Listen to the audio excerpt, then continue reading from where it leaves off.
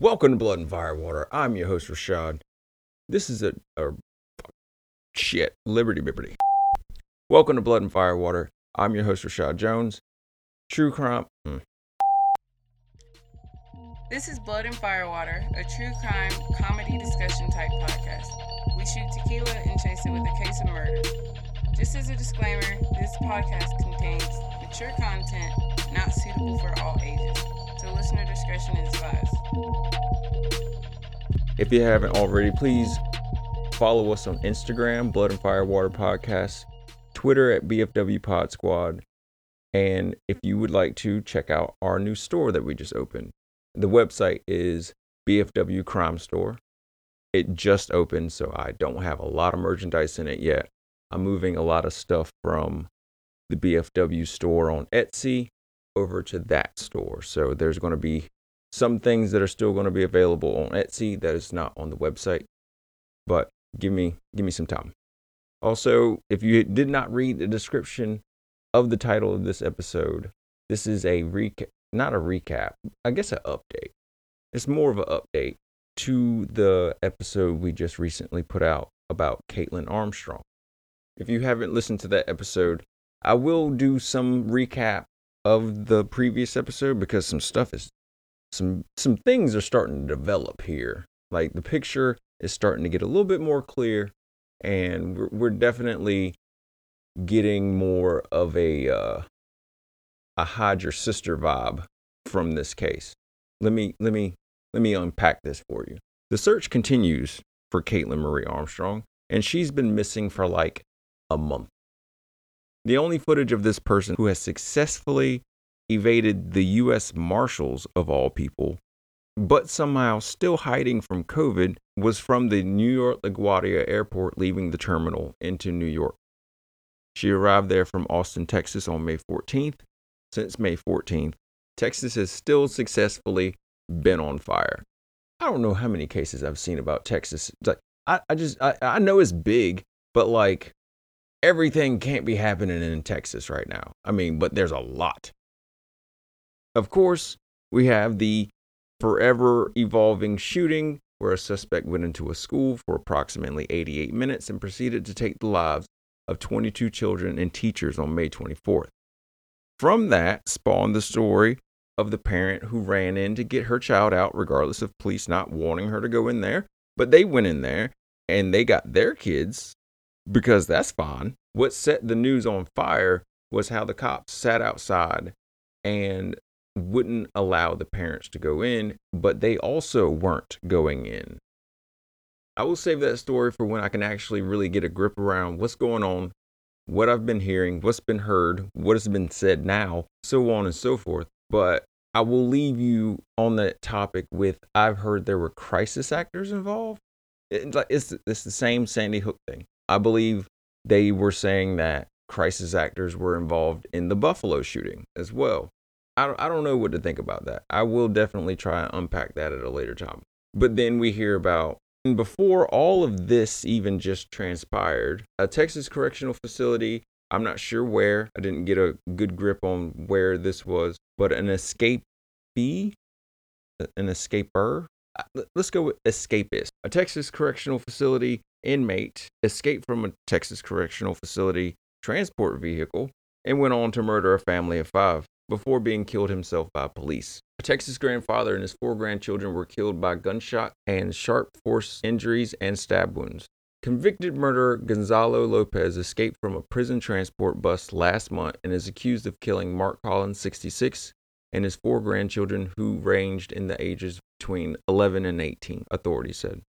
Again, this is one of those cases where we don't have a lot of information yet. It's about a month old. We're going to give it some time to fill itself out. That way we can deliver a more precise shit. Let's get off of Texas right now. I know there's a lot going on. I would hate to piss off like the biggest state. Let's get back to Kaitlin, who is definitely, maybe, possibly not in Texas anymore, as far as we know. She was last seen in Newark, New Jersey at an airport leaving again. There is an investigation on maybe she did that on purpose to throw off the scent. So maybe she went to the airport in New Jersey and then went back to New York If you haven't heard part 1 of this episode, we go into her background. She was a real estate agent. She was a yoga teacher. She was an amateur bicyclist. I'm sure she crocheted on the weekend, probably had a fucking cricket, but she was also involved in a love triangle. I'm not sure if you even want to describe it as a love triangle at this point. I don't think they will release any more new evidence that ties our victim to actually committing any type of felonious activity with the boyfriend, Colin Strickland. Now, Colin Strickland did perform some felonious fucking infidel like activity, basically putting him in the doghouse in every conversation that is being had about this case. He took Wilson to Deep Eddy Pool and they went swimming. And then he told his girlfriend, Kaitlin Armstrong, that he went out to deliver some flowers to somebody. Me personally, I would think in the case of a body turning up and you lied to your girlfriend, who we all think has the most probable cause to kill a person, we need to keep up with where you are. And at this point in time, Colin Wilson is in hiding. Quote, unquote, hiding. He's a bicyclist. He can just ride around looking for Kaitlin. He knows all the hot spots. Let the resolution of this case be that he finds her in Texas. That would be the biggest flop of an investigation I've ever seen. The police have been doing somewhat of a great job. I mean, they're looking for this one person, but I'm sure they're looking for hundreds of people. But back to the point of keeping up where Colin is, I think that's a good idea. You know, it just makes a little sense. They allow this man to go into quote unquote hiding, and they can't find the person that they're looking for. It makes me think that maybe Colin had more to do with this than, previously discussed in part 1, because maybe she was about to expose him, her being Mariah Wilson, in something in his cyclist crazy world, and it would potentially end his career. I don't know about bicycling or bicyclists or anything like that, but I can tell you after the month of research I've done about this case, they go hard. Wherever they go, they're wearing bicycle stuff, and they probably have a bicycle with them, and they can change any kind of tire. Doesn't matter. They have the endurance of a small baby dolphin. I can't compare to that. So boom, the little pool play date goes through. He drops his mistress off back at the house. 2 minutes later, Caitlin's there. Gunshots. She's gone. Strickland has been 100% cooperative, but then goes into hiding, which is, I don't feel very 100% cooperative. Who is he hiding from?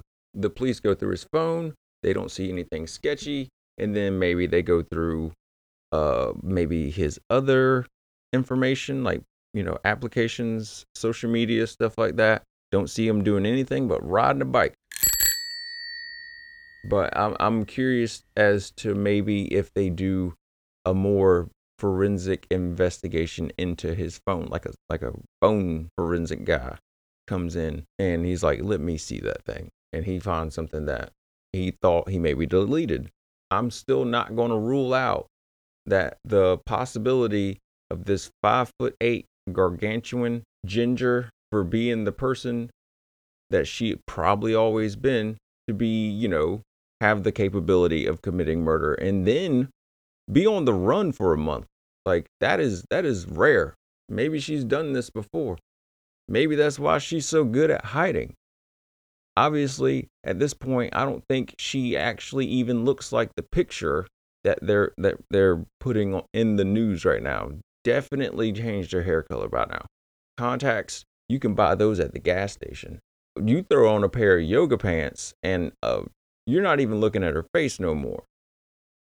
Well, maybe you got to check out the face a little bit. But still, it's easy to disguise yourself nowadays than, I don't know, maybe in the 70s when they only had like 4 or 5 different toupees. So every time you saw a toupee, it was either the Richard or the gentleman or the hibachi boy or whatever kind of wig that you're looking for. It was always those. But now you can get augmented reality hair. Like you don't even have to go outside anymore. Like you don't really even have to hide. First off, you're in the biggest metropolitan area in the country. You're basically going to blend in with the crowd. Nobody is looking up anymore. Everybody's looking down at their phones or at yoga pants. So, not to mention that she was a real estate agent. So maybe she had a hideaway little spot. Don't worry, I'm going to come back to that in a second.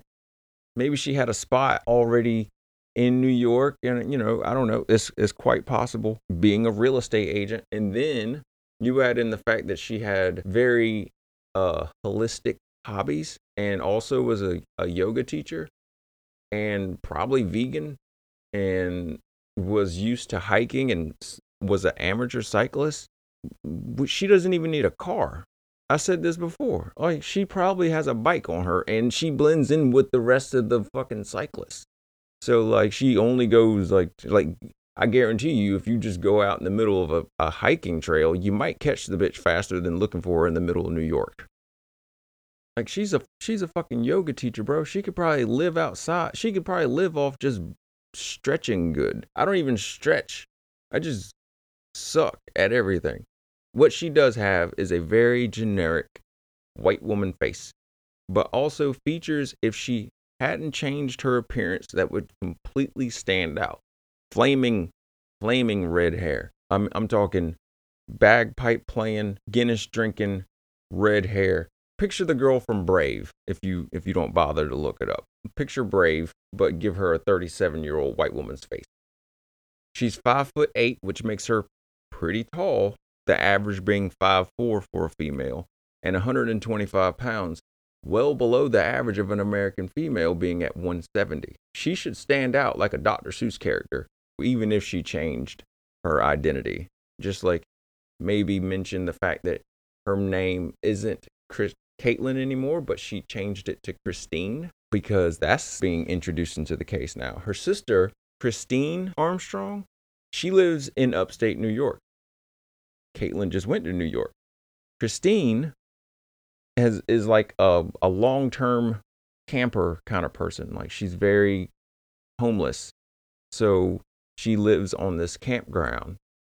And maybe, if my sister lived outside, like, I'm going to go live with her. She's probably good at it because she's been doing it for like 20 years.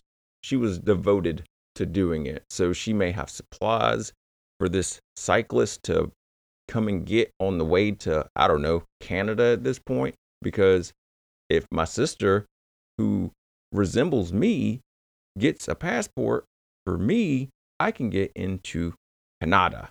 I'm pretty sure, if I was a betting man at this point, she's probably just not going outside. It's that easy.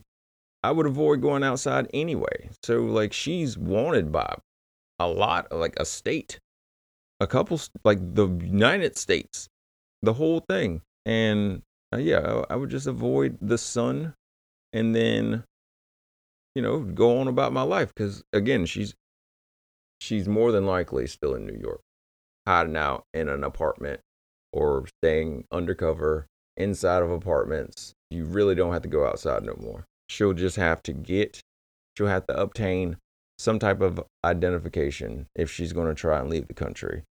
She's going to need money or fruit and berries to survive.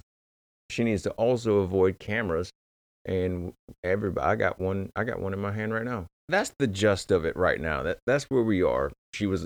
Armstrong was last seen in Newark Liberty International Airport on May 18th. That airport is 2.5 hours away from her sister's campground, where she had more than likely met her after she got there from Texas 4 days prior. Might I add that the sister had applied for a New York State driver's license on the 17th, according to Jason Jensen, a private investigator who has been following the case. The address she used leads to a campground in Livingston Manor, New York, where Kaitlin Armstrong was spotted by a tip. And, like the tip seems valid. Her sister lives there. The airport's 2 hours away. Coincidence? Maybe. The sister has not spoken to police. There's the red flags. Those are all the red flags you need right there. The boyfriend went into quote unquote hiding. The sister's not talking. You can't find her, which means more often than not, like I think the rule of thumb is when you lose somebody is you go back to the last place you saw them at. If that's my philosophy, then I would have made a move like that, maybe stayed a day in New York, and then flew right back to Texas and hide in a pueblo somewhere. Give me a bike and a yoga mat and some kale. I'd be all right. The marshals are still offering $5,000 for information that leads to her arrest. Tipsters should submit details to 1-800-336-0102 or use the USMS Tips app. Thank you so much for listening to this week's episode. Be sure to follow us on our socials, Blood and Fire Water Podcast on Instagram, BFW Pod Squad on Twitter, and be sure to check out our website, bfwcrimestore.com. That's where we're moving our merchandise from Etsy to there. So be sure to just, even if you just take a glance, there's not much to look at right now, but I'm working on it. Thank you all so much for listening and have a great rest of your day.